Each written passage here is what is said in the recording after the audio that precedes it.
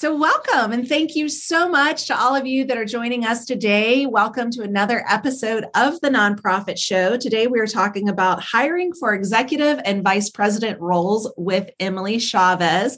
Emily is the founder and CEO of Joyful Jobs, and we will get into the nitty-gritty with Emily on this topic here shortly. If you haven't met us yet, Julia Patrick is here, CEO of the American Nonprofit Academy. I'm Jarrett Ransom, your nonprofit nerd, CEO of the Raven Group. And we also want to thank our sponsors that keep this conversation like the one we're having today with Emily going strong. So thank you to Bloomerang, to the American Nonprofit Academy, Fundraising Academy, Nonprofit Nerd, Your Part-Time Controller, the Nonprofit Atlas, the Nonprofit Thought Leader, as well as Staffing Boutique. So thank you to our sponsors.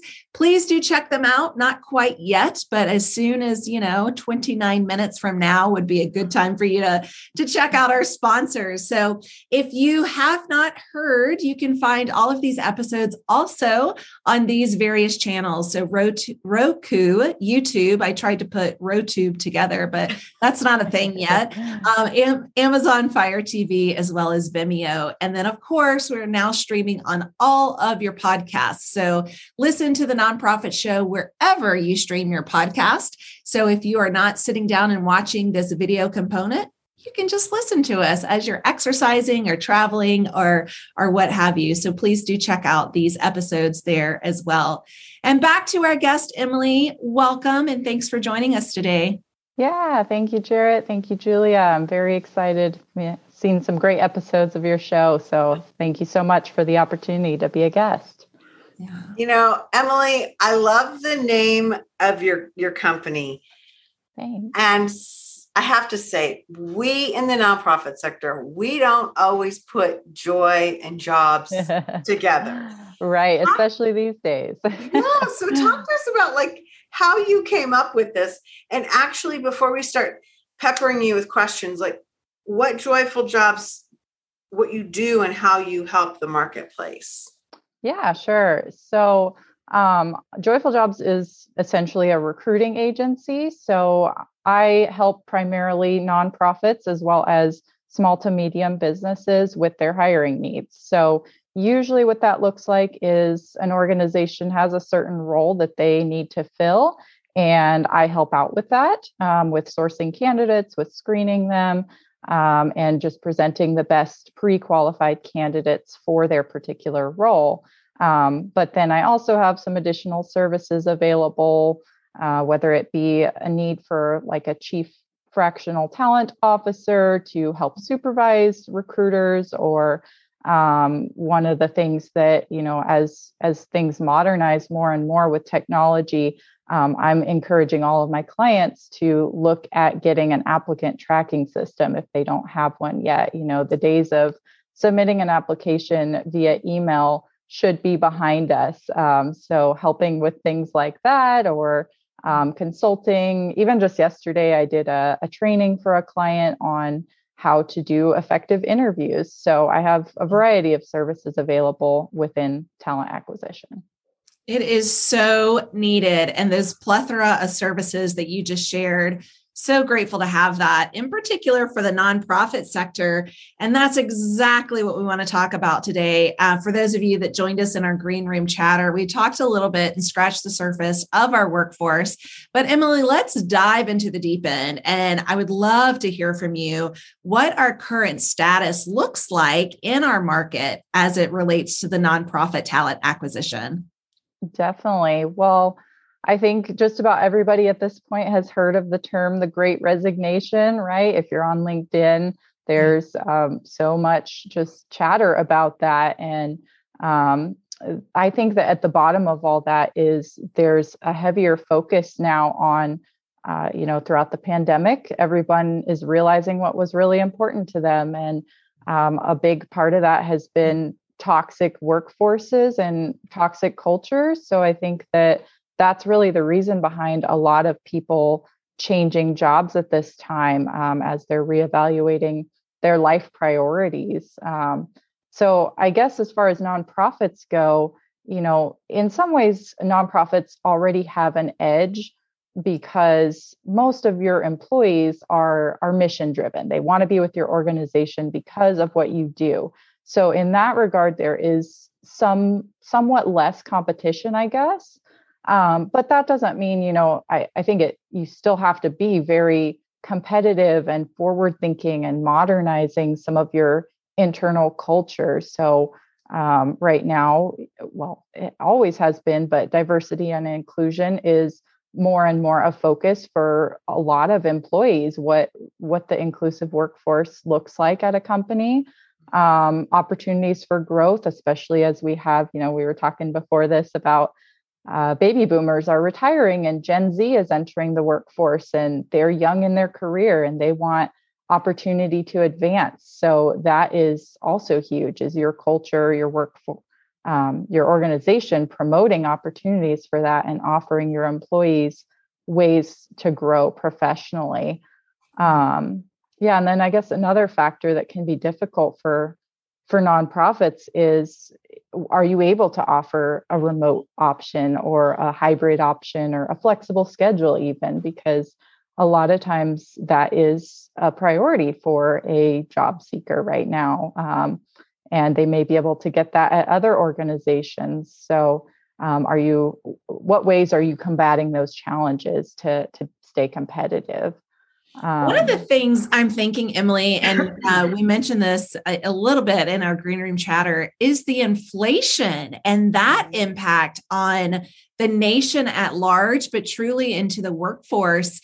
And, I saw a meme earlier today, I think it was, or yesterday, my days keep, floating along, of, when gas prices hit $7, this is how I'm commuting to work, right? And it was like, basically, you're not going to work. So that remote viability is really key as we continue to change and navigate, all of the changes that continue happening. So how is the recruitment at this Great Resignation time point? How is recruitment looking? Is it bleak? Is it high? Is it happening? I mean, what does this look like? Yeah.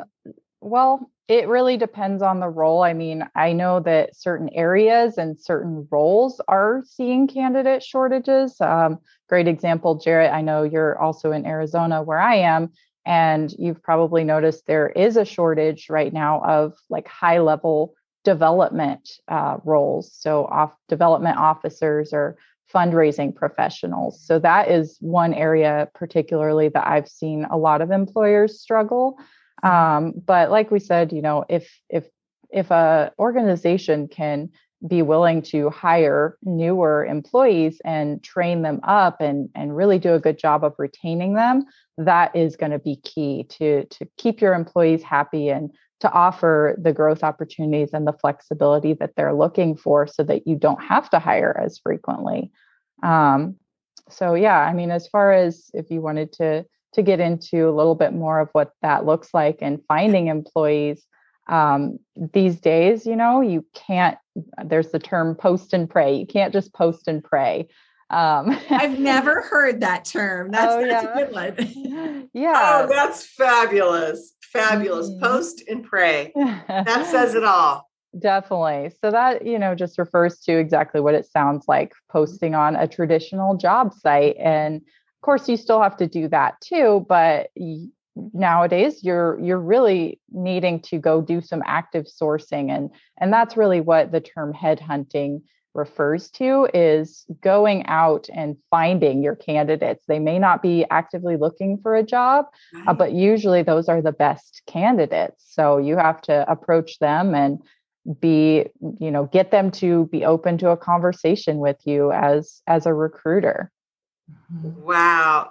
So with that, I mean, I always think of this as something that's very personality, kind of almost charismatic, that it's driven by who you know, where you know them, and making new alignments. In this digital age, and then where we have been, more isolated, and those social interactions, IRL in real life, have been pretty much eliminated. Are you still seeing this quote unquote headhunting done digitally?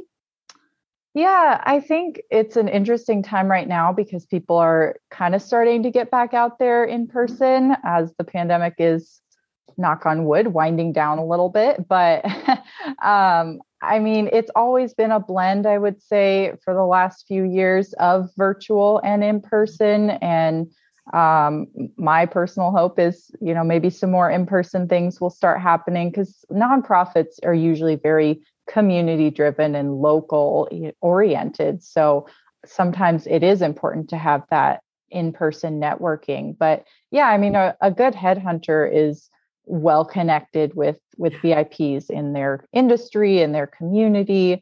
Often a headhunter or a recruiter will have some candidates on standby that they know are looking for a job and they're just waiting for the right job to come available. So it is really about who you know and being able to conjure up someone in your head as soon as you know of a job opportunity.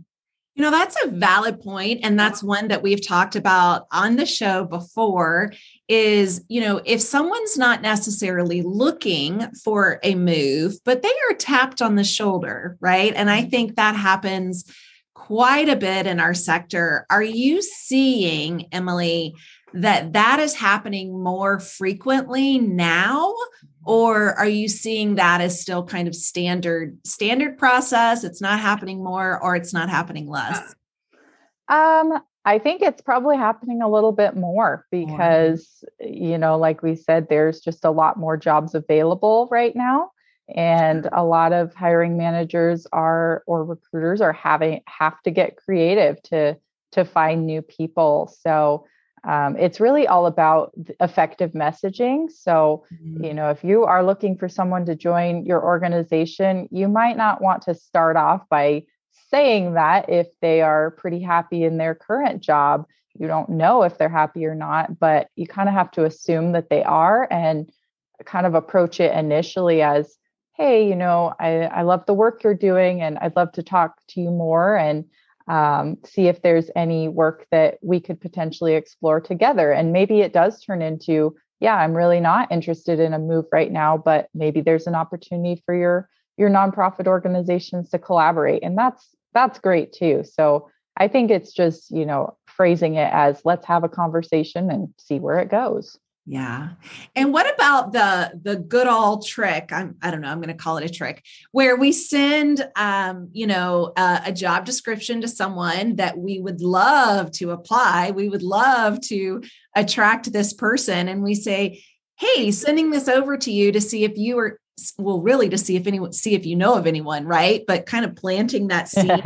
Hint, wink, wink. Like, right. If you're interested, let me know, give me a call. Let's just talk about that, right? Is that taboo? Should we be doing that? Is there a better way to do it? It's like you said, it's kind of that good old trick where maybe it's a little taboo, but I think it is happening. And if you want to stay competitive, it's something you kind of need to do as well. And like you said, if you're phrasing it, do you know anyone who might be interested? Wink, wink. That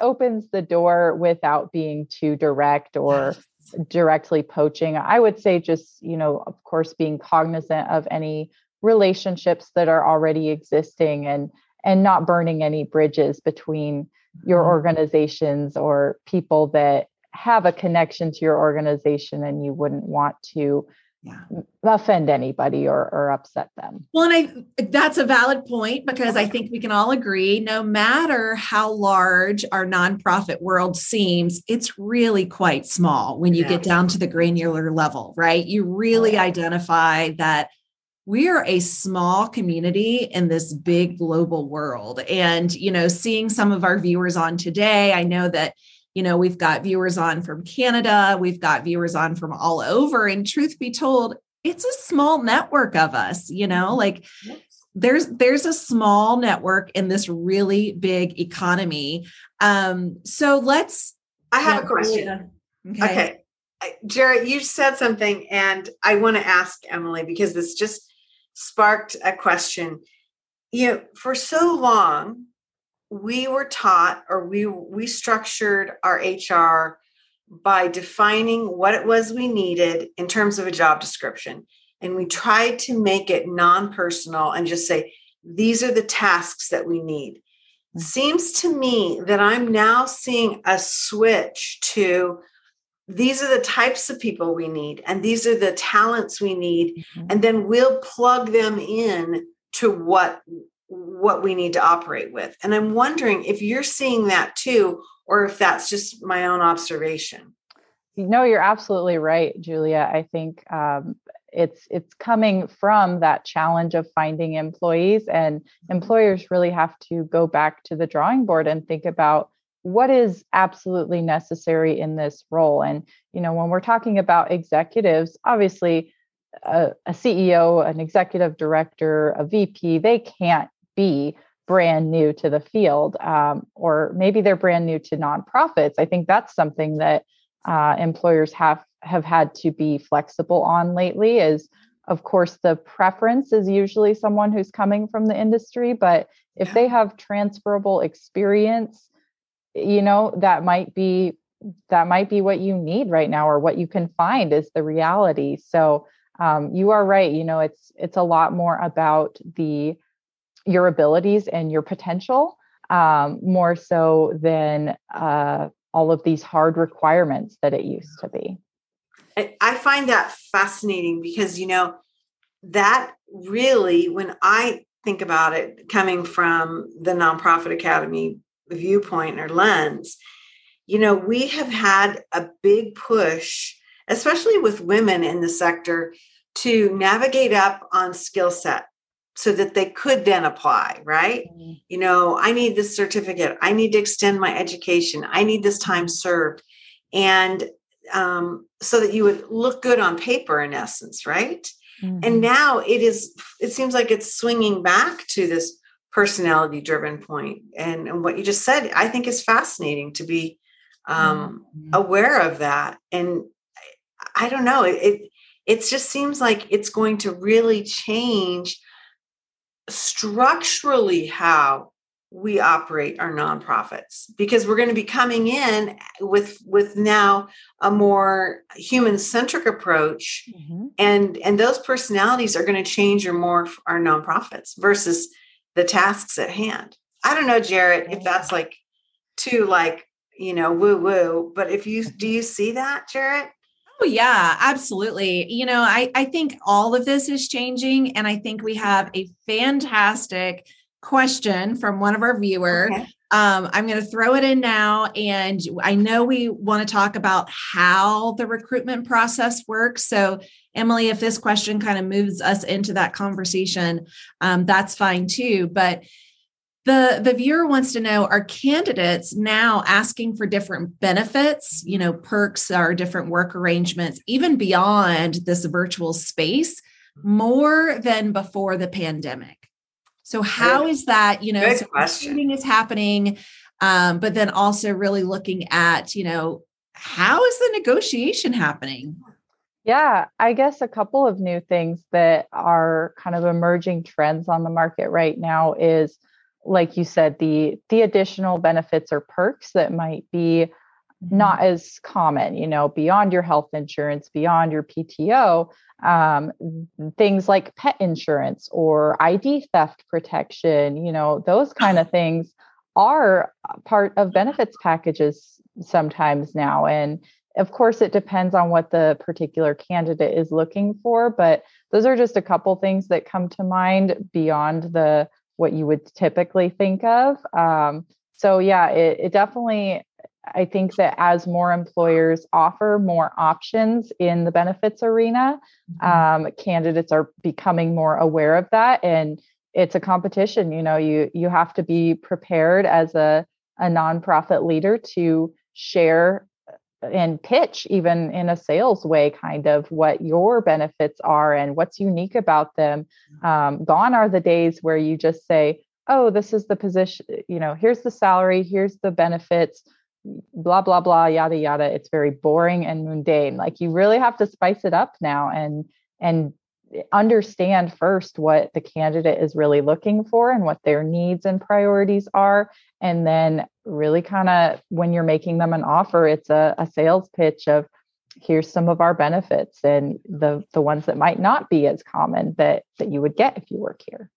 Like pet insurance. What a great add-on for people that, if that's something that's important to them. And one thing we've learned during the Great Resignation is certainly the variety of importance for so many different people that has really come to the surface. Mm-hmm. Well, let's move us into, I know we don't have too much time left, but let's talk about this recruitment process. And on your website, for those of you that might have checked out Emily's website, please do that. But you talk about this RPO. So how does the RPO work? And as I said, what the heck does RPO stand for? Yeah. So can mean a couple things, but in this case, we're talking about recruitment process outsourcing.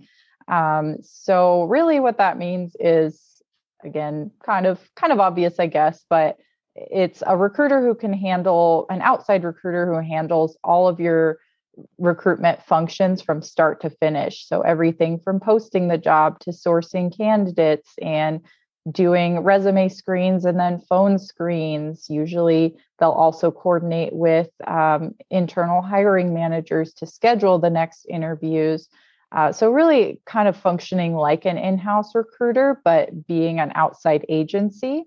A couple of instances that I've seen employers need RPO is a mid-sized organization, usually if they have like a handful of roles on an ongoing basis, maybe one or two a month, but they don't have a need for an in-house recruiter. They can't justify the salary. Maybe they do have one or two HR staff, but they're, handling everything. And it's a HR director. And so they're more focused on their culture and their benefits and all of those kinds of things. And they don't have the time to put towards the recruitment piece. So those are a couple of kinds of employers that I've seen need recruitment process outsourcing. And then I guess to add on to that, if it's a long-term arrangement or a permanent arrangement, if they're hiring a company like mine to do recruitment process outsourcing, we can also help out with some of the more strategy related and process related items of recruitment. So what is your employer brand? What are you putting out there on your job descriptions? We talked about applicant tracking systems a little bit. How are you gathering your applicants? And what interview questions are your hiring managers asking? Those kinds of things are usually the responsibility of the organization. But with recruitment process outsourcing, that is something that I, as a recruitment agency, would be integrated in. Now, do you do that at all levels? I know today we're talking specifically that executive, the VP kind of level. Is this RPO, the recruitment process outsourcing, standard process for every position? Good question. So I think it actually is not as relevant to executive and VP levels, just because you're not going to have as many of those, hopefully. But usually recruitment process outsourcing is more for your mid-level roles. Okay. But yeah, the headhunting part that we kind of talked about earlier, that's an executive search. That is when you are looking for a leader within your nonprofit. Perfect. And I'm curious. I know I have all these questions, Julia, and you're like, I do too. No, me too. I'm next. Sharon. Okay, you're next. You're next. We have a viewer that asked another question too. We need to get in queue. Are you seeing more, Emily, where there is advancement from within, right? So maybe the population isn't coming in by way of new applicants, but now's the time to really develop our workforce internally. Is that happening more now? Yes. And if it's not happening, it really should be, because of course, to get to that executive level, it is a long progression. So they may not start at the very bottom of the chain, but I have worked with a few nonprofits that their current executive director started in, 2000 and they've worked their way up. They were a bookkeeper or a office manager, and now they're the ED. So it's always great to see organizations that do that. And I think that to be competitive, like we talked about earlier, nonprofits need to make sure that they have intentional plans and strategies and workforce development, even succession planning, those kinds of things that are setting up their employees to advance within their careers. Great. Okay, Julia. Okay. Get yours in. Oh my God, I know. I'm under pressure here because I want to answer another question that came in that says, please give examples of personality-driven job descriptions, which we were talking about a few moments ago. I'm thinking that this would be like the call for, using words like you have empathy, you are curious, you want to solve problems, or you're a good listener. I mean, things of that nature that kind of fill the cultural aspect of an organization versus you need to have 2 years of Chinese studies or don't apply. Right. Do you see what I'm saying? And so for me, that was part of my question is how far do we, to use Sheryl Sandberg's, phraseology, lean in on these lean in on these job descriptions, which we know actually shed off interested folks because they'll read one thing and they'll be like, oh yeah, I don't know that. Now, could they learn it? Women. And it's more women than men. I didn't want to be man basher because our executive producer's on with us today. But women will say, oh my gosh, I only had 2 years of Chinese and it's saying they want 3 or I mean, some like things like that are really cutting off a source of potentially really strong labor for us. And so my question to you and to answer this viewer's question was, is it appropriate or can we write into the job descriptions maybe more nuanced, personality-oriented things? Yeah, and it's interesting you bring that up because I just got a question yesterday from a nonprofit CEO who was asking, what are your thoughts on preferred versus required qualifications? And is it true that sometimes preferred will deter people from applying? Yeah. So the thing I told him that I would stand by is I think that just like the shift to culture in an organization, you've got to start that from the very beginning. So your job posting should reflect that. I think that some job postings are still kind of old-fashioned, for lack of a better term. And there are ways to spice it up and make it more genuine and more reflective of your true culture without being, cheesy. Like we've seen the job titles that are way out there and they're not an actual job title. Like I'm not saying to do that, but to your point about integrating more of the personal component, that starts with not the personal, but the soft characteristics and personality traits. So that starts with the job description. And yes, thinking long and hard about what are your actual requirements to do the job well, and then maybe cutting out some of the fluff, Yeah. This has been fascinating. Emily, I'm so thrilled that you would join us because this is just a discussion point that Jared, I don't know about you, but I feel like these things are being woven in to almost every guest we have on. I mean, it is. It's relevant, right? It's top current events. Absolutely. So, Emily, this has been fantastic. We warned you our time went by quickly, and it does. But founder, CEO, Joyful Jobs, joyfuljobs.org. Check out Emily's website. It is fantastic. And I know we will have more questions for you. So it's been a pleasure having you on. Thank you both. It was great chatting. It's been wonderful. Hey, we want to thank all of our presenting sponsors again, Bloomerang, American Nonprofit Academy, your part-time controller, the nonprofit nerd herself, hello, Jarrett Ransom, Fundraising Academy, the Nonprofit Atlas, Nonprofit Thought Leaders, and Staffing Boutique. As we end this day and we remind ourselves with this message all the time, stay well so you can do well. We'll see you back here tomorrow, everyone.